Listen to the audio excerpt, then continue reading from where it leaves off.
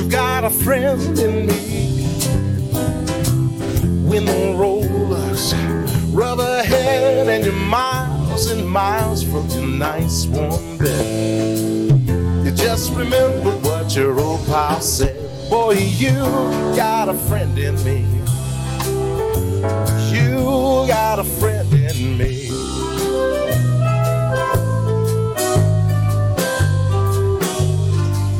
You've got a friend in me.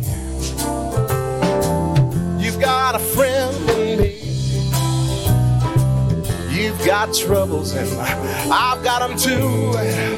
There isn't anything that I wouldn't do for you. We'll stick together, we'll see it through. 'Cause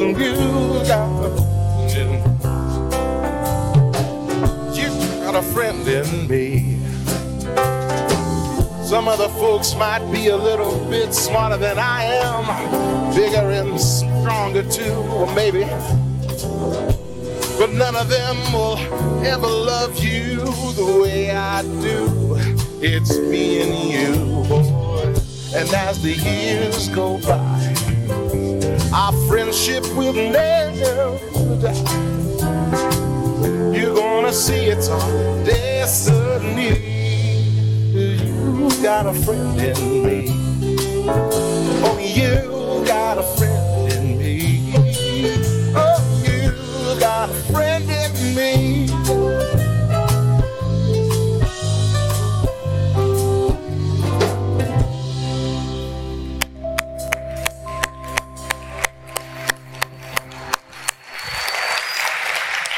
Well, good morning and welcome to Pinion Hills Community Church. Who's excited to be here this morning?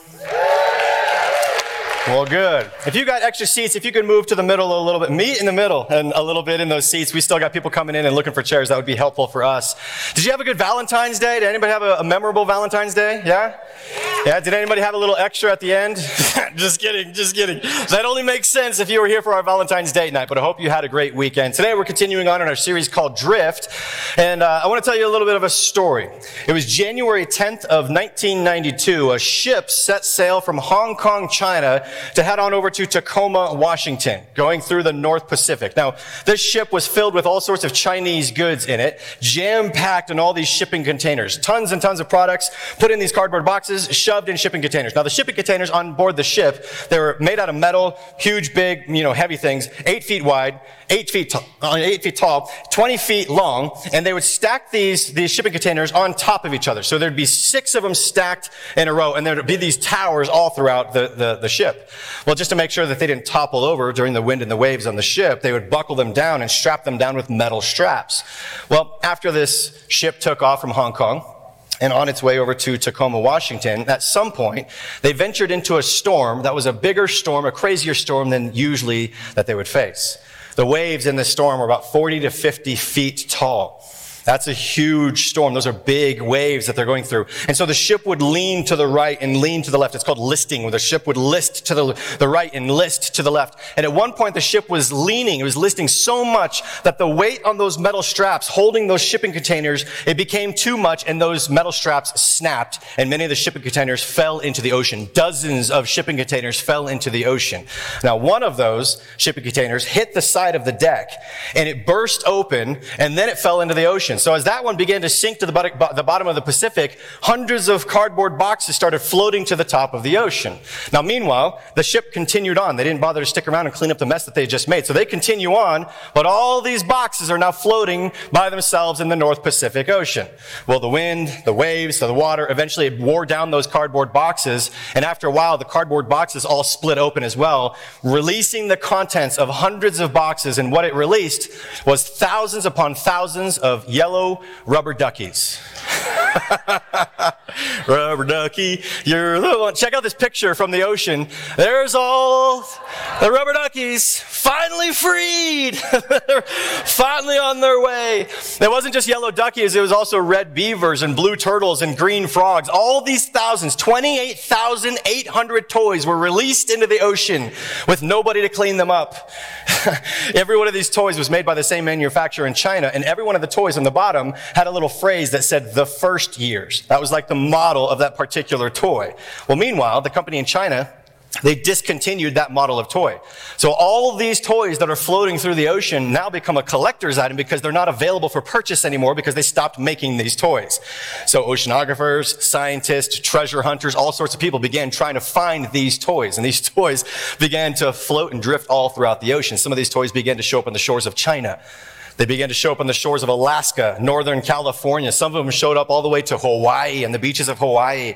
Some of them drifted all the way down to South America and then further down south to Australia and Antarctica. These toys were showing up all over the place, but it was 11 years later, 11 years after this shipping debacle took place, that a woman went down to her beach in Maine on the east coast of the United States. Went down to her beach and she saw something floating on top of seaweed. She went down there and picked it up. It was a white bleached a little bath toy, and on the bottom it said, "The first years." It is believed by oceanographers and scientists that that little rubber ducky somehow in some way had traveled 11,000 miles to get to the other side of the United States. Now, this is a crazy, crazy idea and a crazy journey. Let me put up a world map for you so you can see exactly what this might look like. Here's the journey of these little duckies, right? So I got my little laser pointer. I don't know if you can see it. I'm pointing right on the ship right there. So here's where the ship had their little debacle. Over here is where China is and Hong Kong. On the other side, you'll see the United States over here. So the ship had their debacle somewhere in the North Pacific. Those little duckies were found all the way down here, way over here in South America. But it is believed that that little ducky that showed up in Maine went all the way north through this little passage right here, all the way around over here by Iceland, Greenland, over through the Atlantic, all the way over to here where Maine is. Now that is one heck of a journey. Now that's one theory. The other theory is that it didn't take the north route, it took the south route and came all the way over here. Probably didn't go through the Panama Canal because there's little locks and stuff. You probably can't get through there. So it probably went all the way down here by Peru, down by South America, maybe by Argentina, up by Brazil, all the way past the Bahamas, all the way through the Atlantic up to Maine. Now, regardless of whether it took the north route or the south route, that is one heck of a journey for that little rubber ducky. You're the one who traveled 11,000 miles over the course of 11 years. It was such a crazy story that somebody wrote a book. A guy named Donovan Hahn wrote the book called Moby Duck.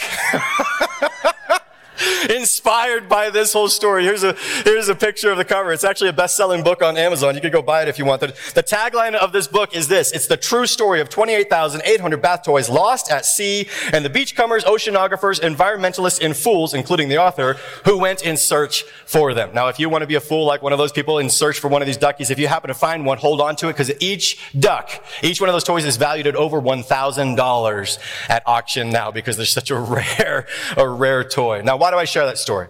I share that story because once something is set adrift, once something starts drifting, it has the potential to keep drifting and keep drifting and keep drifting and keep drifting until something stops it from drifting.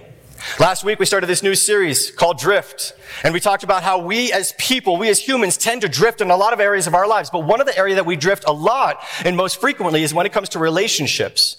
And we're not called to be people who are divided. We're called to be people who are united. So we don't want to drift away from people that God wants us to be close to. That's why we shared, how do you stop from drifting? Hebrews 6:19 says this: we have this hope as an anchor for the soul, firm and secure. How do you stop from drifting? You throw out an anchor. An anchor is going to stop you from drifting. Now, what are we anchored to? We're anchored to God's Word. At least we should be anchored to God's Word. If we follow God's Word, we'll be close in our relationships. We'll be close in our relationship with our spouse, with our friends, with our kids, with God, if we're obedient and anchoring ourselves to God's Word. Now, last week, I talked about marriage. If you happen to be here last week, then you heard the song. We had a feature song at the end of the sermon by a band named Diamond Rio. They came out and our band played one of my favorite country songs of all time, Meet in the Middle. It's a fantastic song. I start walking your way, you start walking mine. We meet in the middle, neath that old Georgia pine. We gained a lot of ground, 'cause we both give a little. Ain't no road too long, 'cause we... Yeah! Give yourselves a round of applause. Yeah! Babe, I love the way we work it out. That's what love is all about. I could just keep going. I could sing that song for days, for weeks, for months.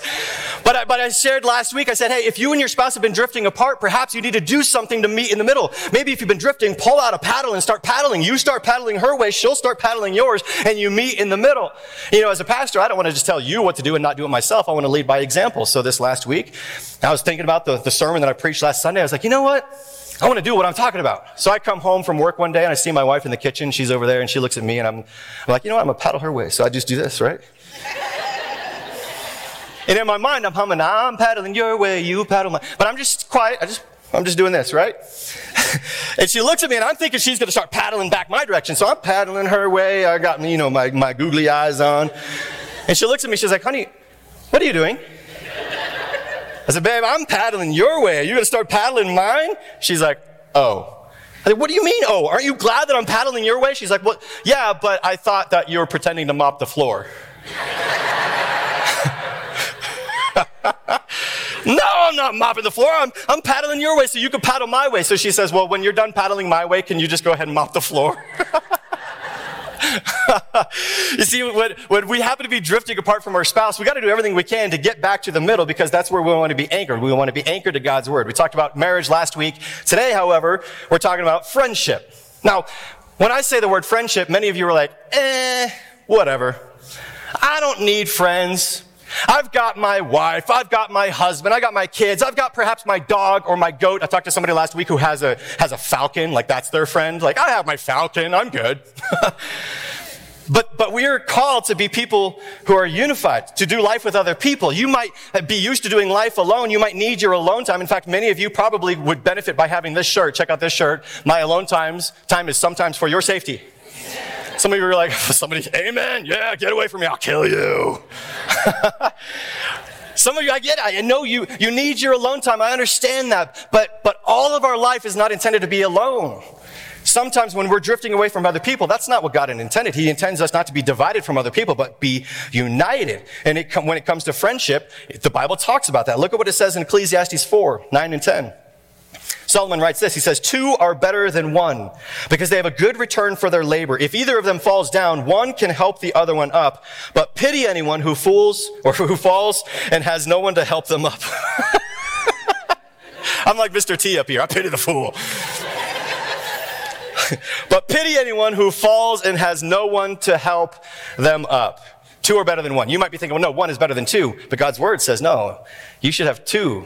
You should have at least 2 because when life gets hard, gets difficult, then you have somebody to help you along in that journey. You have somebody to help lift you up. I found this graphic recently. Check this graphic out. We are best friends. Always remember that if you fall, I will pick you up after I finish laughing. Maybe that's how your friends are. They're sarcastic and they laugh when you make mistakes, but at least they're there to help you. They'll help you through your journey. But as we're looking and trying to figure out who should we become friends with, consider the words of Solomon in Proverbs 12:26. He says this. He says, the righteous choose their friends carefully. Now, why is it important for us to choose our friends carefully? There's a lot of reasons, but one of the reasons is because perhaps the friends that you choose will be lifelong friends, people that you do life with for a long, long time, perhaps for years or decades to come. Proverbs 18:24 says this, there is a friend who sticks closer than a brother. There is such thing as a friend who sticks closer than even family. I came across this graphic that kind of describes that. Friends buy you food, best friends eat your food. Isn't that true? That's the kind of friendship that we are looking for. The kind of friend that says, I can just come over and walk into your house and open up the fridge and eat something without violating your friendship because you're that tight. You're that close. You see, this isn't every friendship that you have. It's a unique type of friendship, a friendship that lasts perhaps a lifetime. I like this quote. We will always be friends until we are old and senile. Then we can be new friends. Who are you again? We should be friends. We should have that type of friendship where we can be friends with people for our entire lives. Ecclesiastes 4:12 says this, though one may be overpowered, 2 can defend themselves. A cord of 3 strands is not quickly broken. A cord of 3 strands. Notice that Solomon doesn't say a cord of 1,000 strands, a cord of 100 strands is not easily broken. He says a cord of 3 strands is not quickly broken.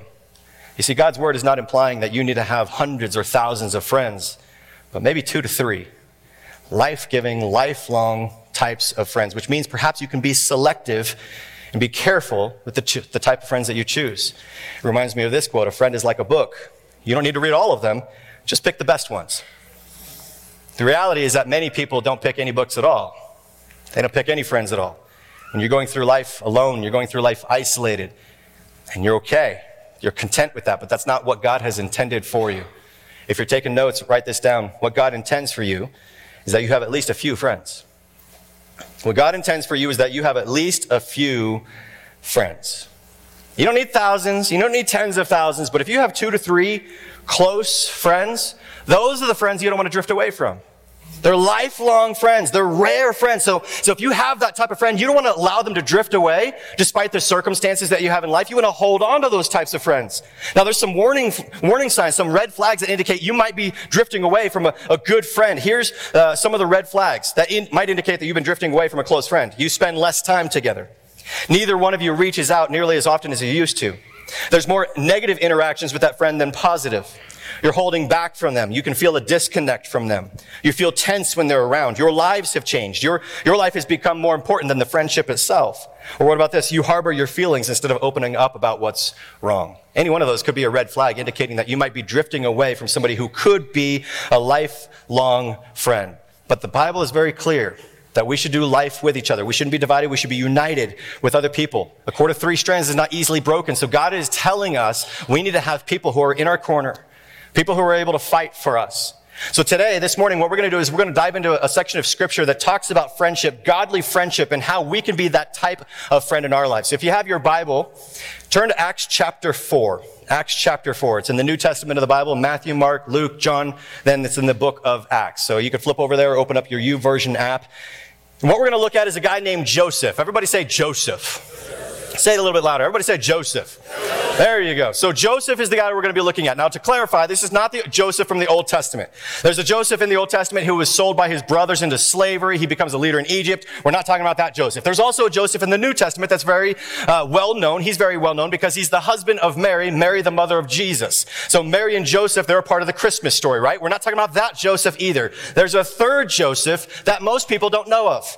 Most people aren't familiar with this guy, and there's a reason why, and we're going to find out what that reason is in Acts chapter 4, starting in verse 36. This is where we're introduced to Joseph. Verse 36, Joseph, a Levite from Cyprus, whom the apostles called Barnabas, which means son of encouragement, sold a field he owned and brought the money and put it at the apostles' feet. Now, here we're introduced to Joseph, and in that verse, that's the first and only time he's ever referred to in Scripture as Joseph. Every other time that we see him referred to in Scripture, he's referred to as Barnabas. Now, why is he called Barnabas? Barnabas is a nickname that his friends had given to him. His biological name is Joseph, but everybody calls him Barnabas. In fact, throughout the rest of the Scripture, we see Barnabas, Barnabas, Barnabas, Barnabas, and never see Joseph again. Why is he referred to as Barnabas? Because he's an encourager. He was known for his encouragement. He was known for being an encourager to all of his friends. Now, to be honest with you, I think we all need a Barnabas in our lives. We all need somebody who can encourage us. We all have our low times. We all have our difficult times. So we all need somebody who can speak life, speak hope, be an encourager to us. I have a Barnabas in my life. I'm married to her. My wife, Ashton, is a Barnabas. She's encouraging. Oftentimes, she's the one that hears these sermons weeks or months before you ever do, and she gives me feedback. She says, I like this and I don't like this, but she's always an encourager. She's always building me. She's always uplifting me. You should be a Barnabas to your spouse. You should be the best Barnabas to your spouse. To encourage, to support, to uplift, to help that person's dreams. You need to be the Barnabas for your spouse, more so than anybody else. Be your spouse's greatest fan, their biggest advocate. My wife's one of my Barnabas. But I also have other Barnabases. I have other people like Barnabas in my life too. Several of the people who are on the board of elders here at this church, they're like a Barnabas to me. You know, this group of people, this group of men, they're not yes men to me. They don't come to the board meetings. Yes, Pastor Matt, whatever you want to do, Pastor Matt. However you want to run this church and this organization. Sure, whatever you want. They're not a bunch of yes men. We have hard conversations in our board meetings.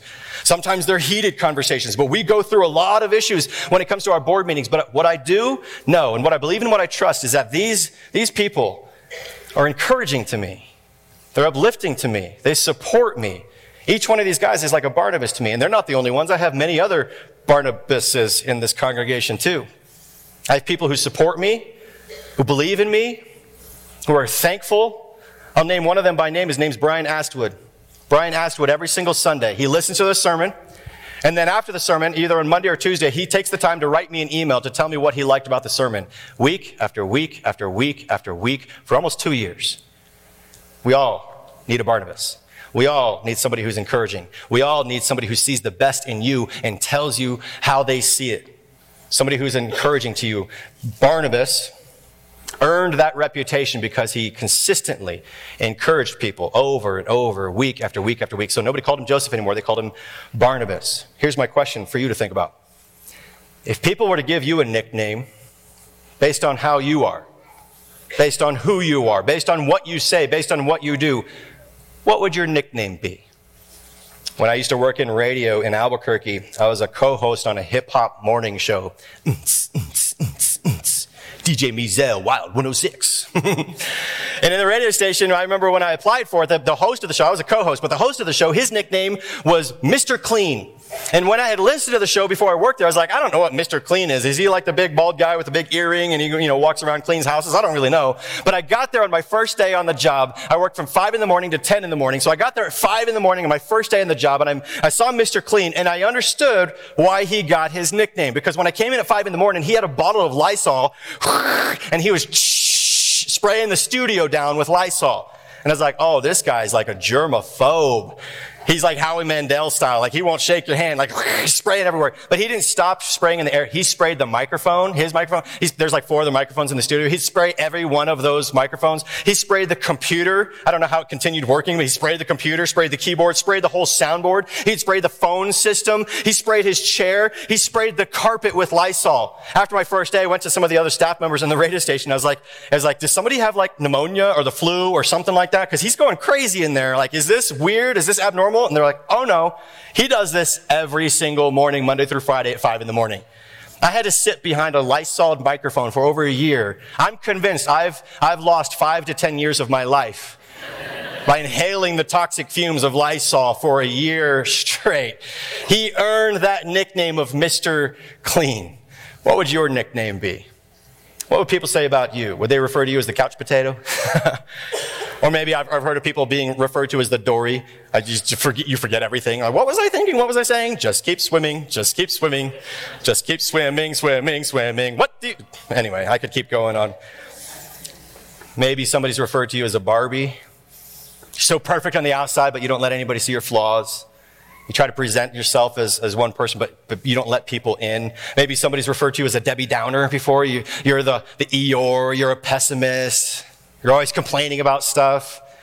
What would be your nickname? Would somebody give you a nickname because you're an encourager or a discourager? Would they give you a nickname as somebody who's dependable or unreliable? Would they give you a nickname of somebody who is flexible or argumentative? Somebody who's loyal or fickle? Somebody who's trustworthy or shady? With a real Slim Shady, please stand up. Please stand up. What would be your nickname? What would people call you based on how you are, who you are, what you do, what you say? Joseph was such an encourager that they renamed him, gave him the nickname of Barnabas because he was known for his encouragement. What are you known for? For Barnabas, it wasn't just encouragement. There's many other godly attributes that God utilized in him to literally change the course of history. Our lives, my life, your life, are forever changed because of this one person, Barnabas. And let me explain how that came to fruition. If you are following along on your Bibles, turn over a couple pages from Acts 4 to Acts 9. Go over to Acts 9. And in Acts 9, we are introduced to a new character that we're going to talk about. His name is Saul. Everybody say Saul. Better not call this Saul. This Saul is a terrorist. This Saul is a guy that hates Christians. He's going all throughout Jerusalem and he finds out where Christians are and he pulls them out of their homes and he beats them, he flogs them, he whips them, he throws them into jail. He tries to kill them. He hates Christians. He is so opposed to Christ, so opposed to people who follow after the Christ. He wants to eradicate Christianity after this Christian movement has gotten started. So he's doing everything he can, going throughout Jerusalem to make life a living hell for all the Christians. Well, then he sees a neighboring town called Damascus.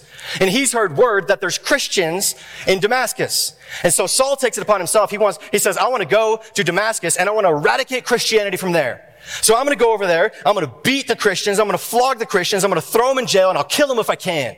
So he decides he's going to go on this road to Damascus and go fight these Christians and go try to make life a living hell for them in Damascus. Well, on the road to Damascus, Jesus encounters Saul. Now, mind you, Jesus has already been crucified.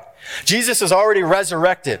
He's already appeared to hundreds of other people, but here Saul's walking down the street on the road to Damascus, and Jesus shows up to Saul as well. That's where we jump in the story. Acts chapter 9, verse 3. As Saul neared Damascus on his journey, suddenly a light from heaven flashed around him. He fell to the ground and heard a voice say to him, "Saul, Saul, why do you persecute me?" Saul asked, "Who are you, Lord?" Jesus replied, "I am Jesus, whom you are persecuting. Now get up and go into the city, and you will be told what you must do." So at this point, Saul begins to get up. And the interesting thing is that here Saul has been trying to inflict fear on people who follow Jesus, but now Jesus is inflicting fear in Saul. So his heart's probably beating fast. He just had an encounter with the living Christ who came down and intervened with him. Story continues on in verse 7. The men traveling with Saul stood there speechless.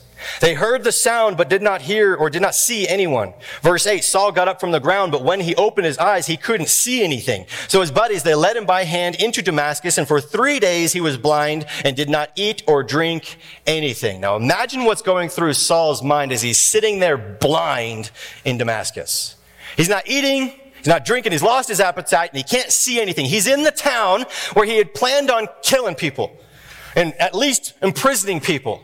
He's in the town where he was going to make life havoc for all the Christians in that town, but now he can't see anything. And he just had an encounter with the living Jesus Christ.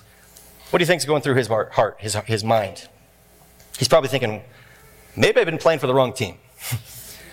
Maybe this guy, Jesus, that I've been opposed to, maybe I shouldn't be opposed to him. Maybe I should be for him. Maybe I shouldn't be against him. Maybe I should be fighting for him. So he has a change of heart, change of mind while he's sitting there blind. After 3 days, God gives him the ability to see again. It says something like scales fall off his eyes. And rather than going back to persecuting Christians, he says, you know what? I'm going to flip the script. I'm going to go and encourage people to follow Jesus. I'm going to go and preach the good news. I'm going to go out to the synagogues. I'm going to go to the courthouses. I'm going to go to the courtyards, and I'm going to talk about Jesus. So he does. Verse 20, at once Saul, after he got his vision back, he began to preach in the synagogues that Jesus is the Son of God. All those who heard him were astonished and asked, "Isn't this the man who raised havoc in Jerusalem among all those who call on Jesus' name? And hasn't he come here to Damascus to take them as prisoners to the chief priest? Isn't this the same guy that's been like beating and flogging and whipping Christians? Isn't this the same guy that's now preaching about Jesus?" And the answer is, yes, same dude. He's had a complete change of heart. He was once against Jesus, now he's for Jesus. Quite frankly, maybe that's partly your story as well. Maybe at one point you were Adam-only opposed to the things of God, and here you are. Here you are watching the live stream, and slowly, little by little, God's worked away on your heart and your mind, and while you were once against God, now you are for God. Saul's now flipped the script. He's all about following after God, not only following God, but preaching the gospel, spreading the news of Jesus throughout this whole area. So he hears about these disciples who were following after Jesus, and he's like, I want to go and join them. These guys are going from town to town, village to village, talking about Jesus. I want to do that now. I used to be against him. I'm for him. So I'm going to go and join the disciples. So he tries to go join the disciples. Verse 26. When Saul came back to Jerusalem, he tried to join the disciples, but they were all afraid of him, not believing that he really was a disciple. Quite frankly, understandably so.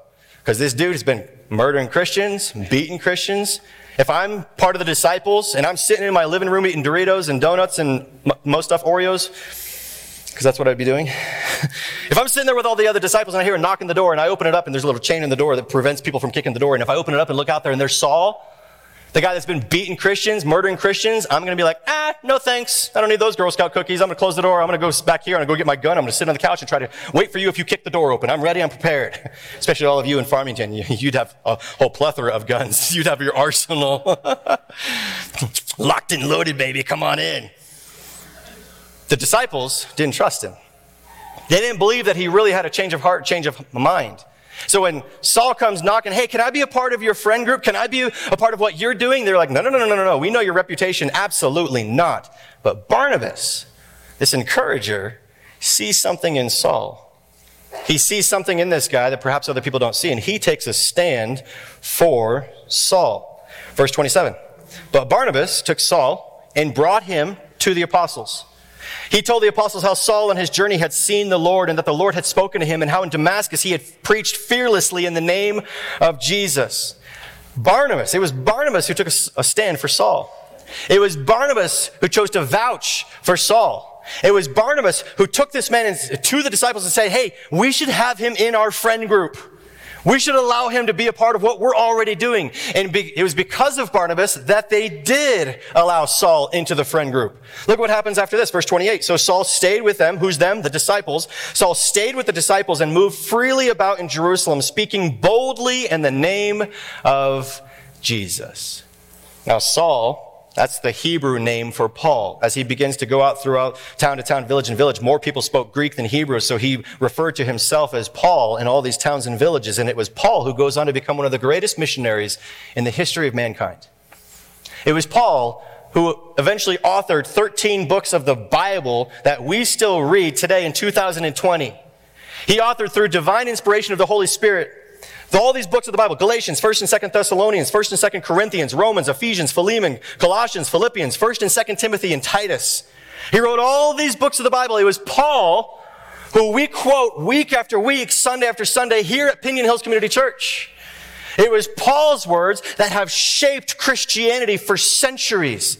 It was Paul's words that have given hope to 3.78 billion people for hope and love and reconciliation and reassurance that there's a plan for the future. There's so many things of Paul's writings and his work and his effort that have shaped perhaps who you are because of Paul. But let's not lose sight of the reality. Had it not been for Barnabas, Paul never would have had the influence that he had. It was one guy who took a stand and said, hey, I believe in this guy. I know he used to go and kick down the doors of Christians. I know he's got a bad reputation, but I see the potential. I see this guy's heart, and I think we should bring him in. I think we should let him go and do whatever he wants to do in the name of Jesus. And because of Barnabas, our lives are forever changed because there was one person who was a friend to Saul. You see, Barnabas wasn't just a guy who was encouraging. There's a lot of other godly characteristics that we see in his life and how he interacted with people. And what we see is that Barnabas is emulating how Jesus was. So what are these characteristics that we're looking for in a Barnabas type of person, or perhaps a friend that he's emulating like Jesus? What should we be looking for? If we're not looking for thousands of friends, but maybe 2 or 3, a cord of 3 strands is not easily broken. If there's such a thing as a friend who sticks closer than a brother, and we need to be particular and careful with how we pick that person and who we pick, what should we be looking for? Based on this story and based on what we see in Jesus and his example, there's 4 characteristics that we want to be anchored to in our friendships. If you're taking notes, you can write these down. The first one is this: the anchor of dependability. The anchor of dependability. You want to find a friend who is dependable. Barnabas was dependable, so much to the point where they scrapped his biological name of Joseph and they named him Barnabas, the son of encouragement. He was consistent in his encouragement. He encouraged people over and over and over and over and over. He was dependable with it. We need to find people who are dependable friends. A godly friend, a dependable friend, is not somebody who flakes on you. Not somebody who bails on you. Not somebody who makes plans and then cancels on you. Not somebody who leaves you abandoned. A godly, dependable friend is somebody who's there for you, not just during the good times and during the laughter and the Super Bowl parties and all that, but also during the difficult times. The one that you could call perhaps at 2 a.m. and help you change a flat tire somewhere. That's a dependable type of friend. Look at what Solomon says in Proverbs 17:17. He says, a friend loves not just sometimes, at all times. And a brother is born for a time of adversity. True, good, godly friends are there for you at all times. That's the first of the 4 anchors, the anchor of dependability. The second anchor is this: the anchor of support. The anchor of support. Barnabas was a supportive friend. He supported Saul, even though nobody else did. He supported Saul when nobody else saw potential in him. And then think about it. He supported him so much that Barnabas put his entire reputation on the line. Think about this for a second. What if Saul hadn't really had a change of heart? What if Barnabas vouched for him, Saul came into the group of disciples and murdered all the disciples, including Barnabas? That was very possible. But Barnabas believed so much in Saul that he said, I'm vouching for him. I'm gonna speak for him. I think he's legit. I'm willing to put my reputation, not just my reputation on the line to support him. I'm willing to put my entire life on the line to support him. We all need friends who are willing to be there through the thick and the thin and willing to support us. Galatians 6:2 says this: carry each other's burdens, and in this way you will fulfill the law of Christ. We are called to support each other, to carry each other's burdens. That's the second anchor, the anchor of support. The third anchor that we should be looking for in our friendships, lifelong godly friendships, is this: the anchor of influence, specifically godly influence, positive influence, Christ-like influence. You see, Barnabas was influential to the disciples. The disciples had already cast aside Saul, but it was because of the influence that Barnabas had that got Saul to be a part of that group. I've said thousands of times to thousands of students through the course of my time in ministry, show me your friends and I'll show you your future. Your friends have influence, whether you like it or not, whether you're aware of it or not. The people that you hang out with influence you. If you hang out with a bunch of people who gossip, guess what? You're going to become a gossip. If you hang out with a bunch of people who are negative and pessimistic all the time, guess what? You're going to be a negative pessimist. But if you hang out with people who are godly, guess what? You're going to become godly. Show me your friends and I'll show you your future, the person that you're going to become like. So it's very important that we're particular and selective when choosing our friends, that we choose people who have influence, but not just any influence, godly influence, positive influence, Christ-like influence. Solomon says this in Proverbs 27:17, as iron sharpens iron, so one person sharpens another. That's the kind of person we should be looking for. Somebody that's challenging you, sharpening you, stretching you in a positive way, in a godly way. That's the third anchor, the anchor of influence. The fourth and final anchor that we're going to talk about this morning, the kind of friend that you should be looking for is somebody who's anchored to grace. The anchor of grace. Barnabas extended grace to Saul that was undeserved.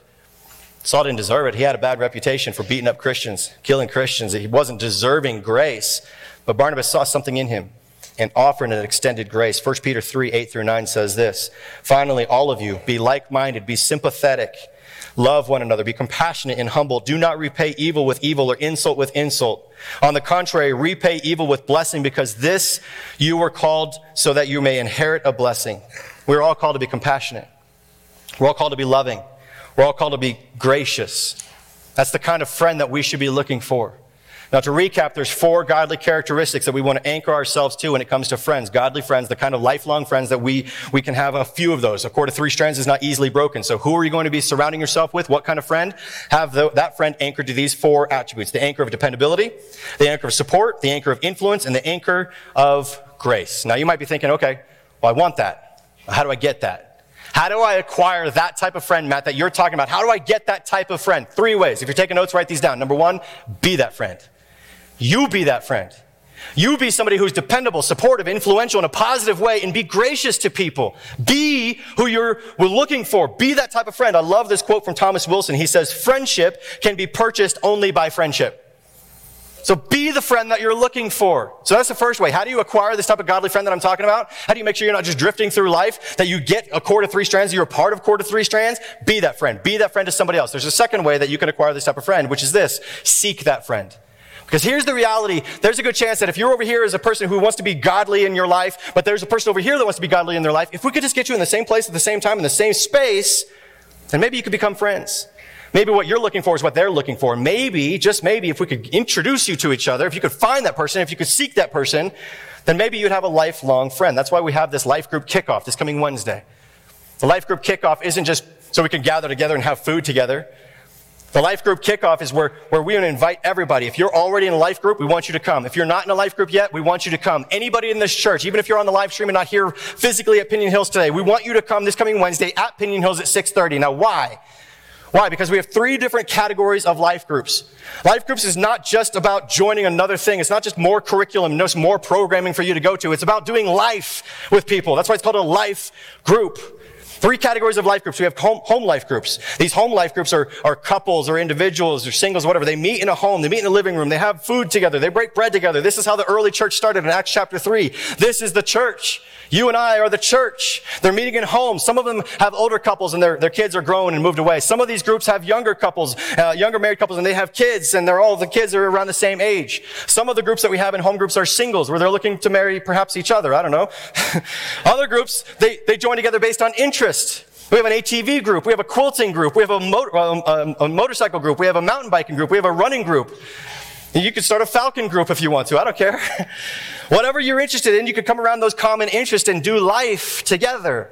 We have a campus life group where people are like, well, I don't have activities or interests and I don't want to go to somebody's apartment or their home, but you could come here Wednesdays at 6:30. We're starting a brand new series called Relatables. How do you relate to other people? How do you relate to people in relationships? It's the very things that we're talking about right now. We're kicking all of those groups off. No matter if you're in a group or if you want to join a group or start a group, they all are getting kicked off this coming Wednesday at 6:30 right in this room. If you haven't already registered, I would encourage you before you leave here today, go through the plaza and fill out one of those forms and register to be a part of it. Why? Why do we do this? Why do we have these life groups? Why do we spend thousands of dollars as an organization throughout the course of the year to invest and pour into and dump into life groups? Because a cord of 3 strands is not easily broken. And we want you to do life with other people. Yet the reality is that so many times, people are content with doing life alone. Scripture is very clear, very adamant. We are designed to not be divided, but to be united. So as you're trying to be a friend and seek a friend, let me inspire you by the third fill in the blank you can write in. Here's the third way to acquire a friend like this, is to follow that friend. Specifically, who I'm referring to is Jesus. No greater friend than Jesus. Look at what he says, John 15:15. He says to his disciples, but I think perhaps he might be saying to you, I no longer call you servants, because a servant doesn't know his master's business. Instead, I have called you friends. Jesus looks at you, says, I want to be your friend. You've got a friend in me. Here's the question. Are you going to accept that friendship? Are you going to be a friend back to Jesus? Because quite frankly, there's nobody else who's going to be more dependable, more supportive, more influential, more gracious than Jesus. He says, true love is demonstrated to your friends like this, when somebody's willing to give up their life for their friends. And Jesus did that. He gave up his life for you as his friend. And some of us are like, no thanks, I don't want to be your friend. Why? Jesus is saying, I'm willing to give up everything for you. Will you be my friend? The answer should be absolutely. Yes, I want to be your friend, and emulate his friendship, copy his friendship, and be that type of friend to other people. Be that friend, seek that friend, and follow that friend. So you have a choice this morning. Keep going business as usual. Keep doing what you've been doing. Keep being isolated. Keep wearing the t-shirt that says, I'm good. Come around me, I'll shoot you. Like, I need my alone time. You could keep going that way and drift away further and further and further away from people. Or you can say, you know what? I trust God's word, and I'm going to stop making excuses, and I'm going to get together because I need to be a part of a band of brothers or a band of sisters, and a cord of 3 strands is not easily broken. Because if you continue to drift away from people and drift away from these godly friendships that God is encouraging you to be a part of, there's a detriment to that. If you drift away from godly, life-giving, lifelong friends, you set yourself up to be susceptible from attacks from the enemy. Why? Because you're isolated and alone. Look at what 1 Peter 5:8 says. Your enemy, the devil, prowls around like a roaring lion looking for someone to devour. Guess who he's going after? The person who's isolated and alone. So the further you drift away from other people, the more susceptible you are for attacks and ruining your life. Because the enemy is coming after you. He wants to seek, to kill, to destroy. He wants to ruin your life. And God says, hey, an enemy can't succeed against a cord of 3 strands. That's not easily broken. So I want to encourage you. Don't just settle to continue drifting away. Be the friend who's dependable, supportive, influential, and gracious. Seek the friend who's dependable and supportive and influential and gracious. And follow that friend in Jesus, because he is always dependable and supportive and influential and gracious. And when you do that, when you seek and you be that friend, and when you follow that friend in Jesus, you will finally experience the type of friendship that God has designed you and intended you to experience. Be that friend, seek that friend, and follow that friend like God has intended you to experience. Let's pray. God, we come to you now and we say thank you. We thank you for your word. We thank you for your son, Jesus. We thank you for his example, that he shows us what love is like. He is the ultimate example of somebody who's dependable and supportive and influential and gracious. God, we thank you for your son. We thank you for the fact that we're a part of a community where we could come together and we don't have to do life alone. God, I know there's already people who have signed up. Over 100 people have already signed up in RSVP to be here this coming Wednesday. And I know there's going to be excuses that pop up. I know many people are going to be like, I'm tired. I don't need to go. I'm okay. Allow us to not believe those lies of the enemy and keep drifting away from the people that we should be going towards. So God, I pray for the people who have already RSVP'd to be here this coming Wednesday for our kickoff for life groups, that they would choose to be here, that they would honor their word, that they would show up. And for the people who haven't already RSVP'd, that they would leave here today and that they would sign the sheets, that they would RSVP, that they would say, you know what, I'm all about this. I'm all about it because it's in God's word. I want to be a part of a cord of 3 strands that's not easily broken. I don't want to be isolated. I don't want to be alone. I don't want to keep drifting the wrong way. I want to go the right direction, especially when it comes to relationships and especially when it comes to friends. So God, will you bring us people that we can do life with, the people that we can grow old and senile with, people that we can do life together with for decades to come. As iron sharpens iron, one person sharpens another. Will you bring the people that we can be sharpened by and the people that we can sharpen? God, give us godly friends that are worth keeping, worth pursuing, worth fighting for. And if we've been drifting away, or if we have never experienced those types of friendships, will you bring them so we can experience friendships the way you've intended us to experience them? And it's in Jesus' name we pray. Amen.